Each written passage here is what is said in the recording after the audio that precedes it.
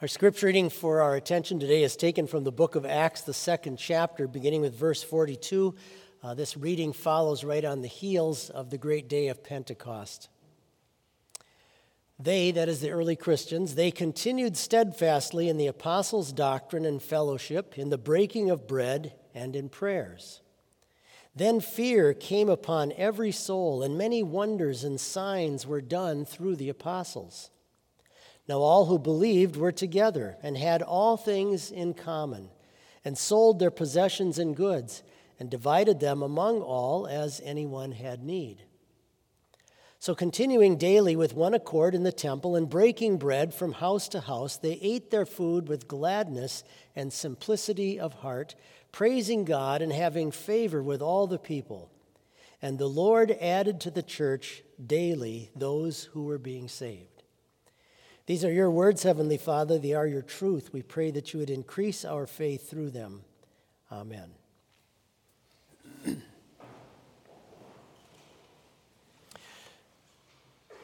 During the American Civil War, there was tremendous uncertainty in the economy, and a lot of people were trying to find ways to secure their savings and to secure their estates because everything was in such flux.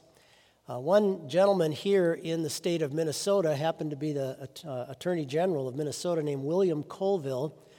Had purchased a large chunk of property up on what we consider to be the tip of Minnesota, way up by Canada, about 40 miles from Canada, along the Lake Superior shoreline. And 167 acres of property.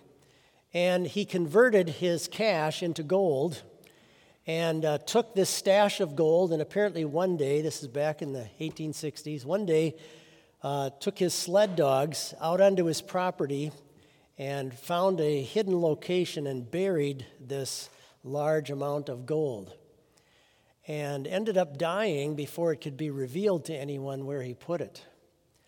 So this great treasure is sitting there somewhere in that part of Minnesota, never found yet, along with about 12 others or more that are scattered throughout the state of Minnesota, some of them rather large, unfound treasures that are buried. There's some that aren't too far from Mankato.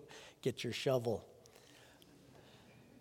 If a treasure sits and there's no way to receive it or access it or find it, in a sense it really becomes worthless.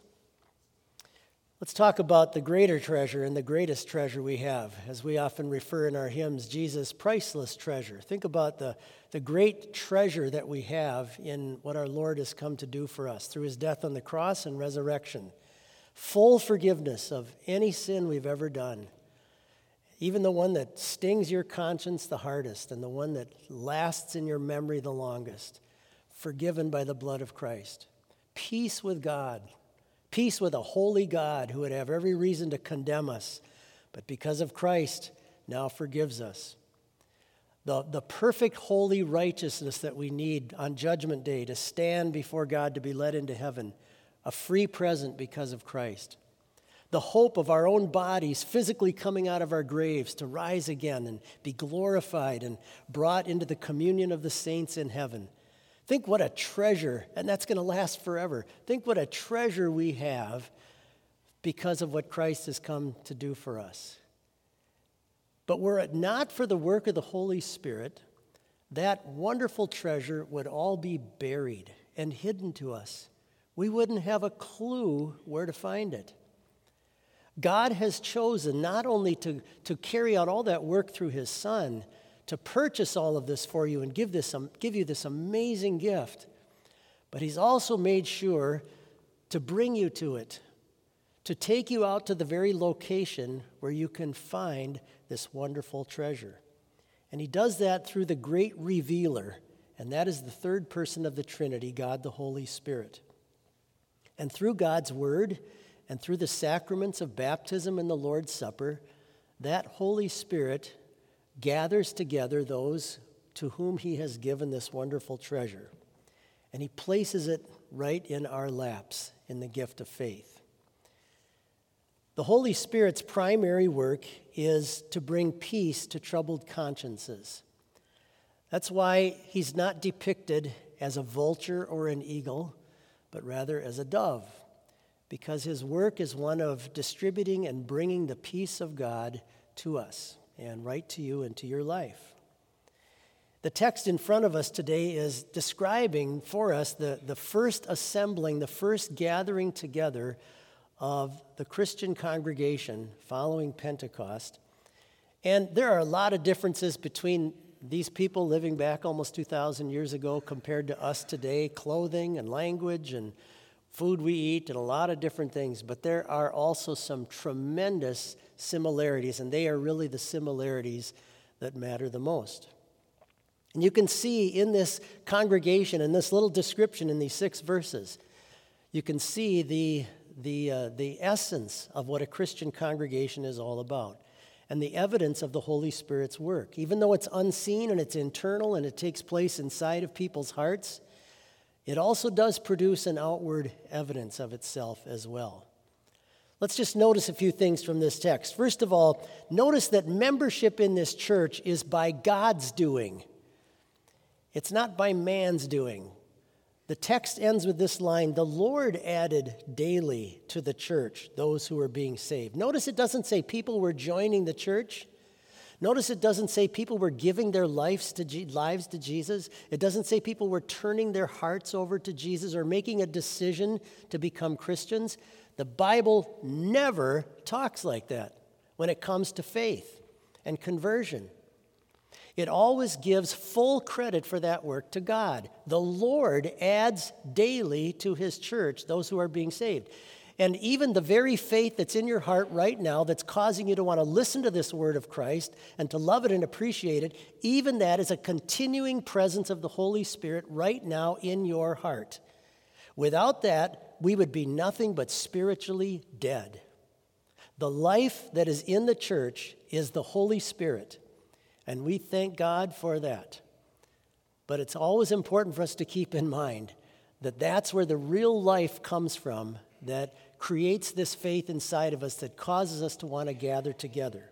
The Lord adds daily to the church those who are being saved. Notice also that by the gospel, he draws believers together, maybe who have other things that aren't very much in common, and yet because of their common love now for the gospel and for Christ, despite those differences, they are together in one. I remember years ago preaching in a congregation, and just so happened that probably the wealthiest member of our church was sitting in the same pew with probably what I thought was someone who was the least wealthy member in our church. I had been to each of their homes. They were drastically different. One was a mansion, and the other one was a trailer house. And yet there they were sitting together, and they came up at the same altar to receive the body and blood of Christ. And they had a common love for the Savior, and they had a common eternal home that was going to look the same for both of them. And that's the wonderful unity that we see in the church.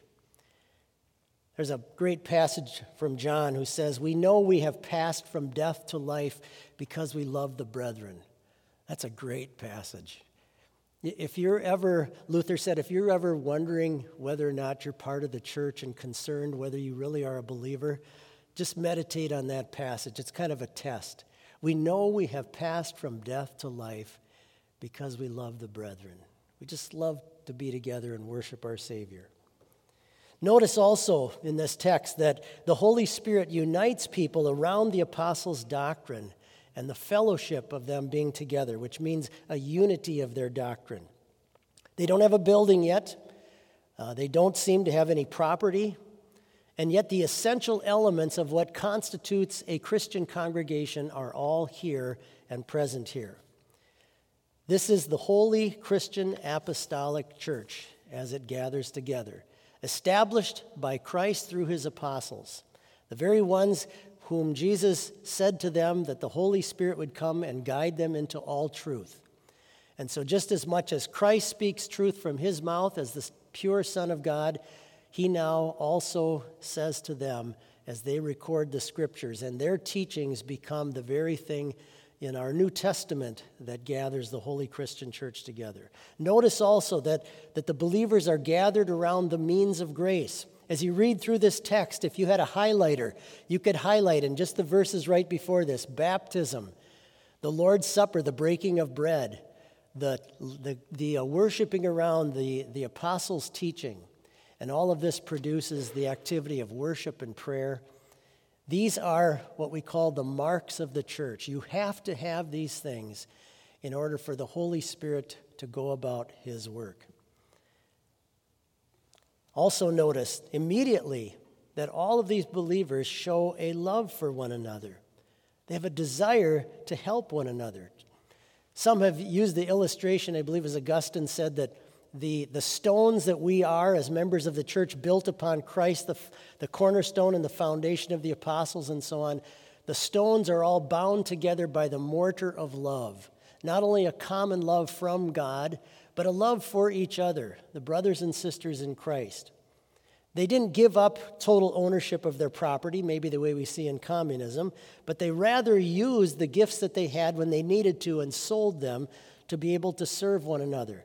This became a free manifestation of the charity that they had received because of what Christ had done for them. I had a woman in a congregation years ago that if I knew there was someone in physical need in our church, I would call her up and I would say, Mary, I need about $500 to help someone. Could you help me out? And she said, I'll get right on it. And she would call me back in about 3-4 days, and she would come into my office with an envelope full of money. And she had apparently contacted people in our congregation and found out who would be willing to donate to this. And within just a matter of a few days, we had that gift to help out this family. That's part of the outward evidence of this internal work that the Holy Spirit does when people are brought to faith in Christ. And finally, notice this, that the work that the Holy Spirit causes in our hearts to create faith in this Savior is finally about an eternal joy, a gladness that lasts beyond this life. He says they worship together in gladness and simplicity of heart. There are days when working inside of the Holy Christian Church, working inside of God's kingdom is challenging, can be difficult, but it's never really drudgery. There's always an underlying foundation of joy and happiness because we know it's of such a greater importance than anything this world will ever offer us. We know that it's about getting people out of their graves. We know that it's about getting people to be able to feast with angels someday. It's about giving people the holy perfection they will need to stand before a holy God and stand in his presence without any fear. And when that is underlying everything the church is about because of its faith in Christ, there's a general foundational gladness that comes along with this.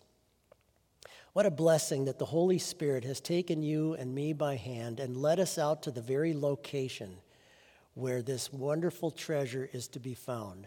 We are so blessed to be part of that church. Amen.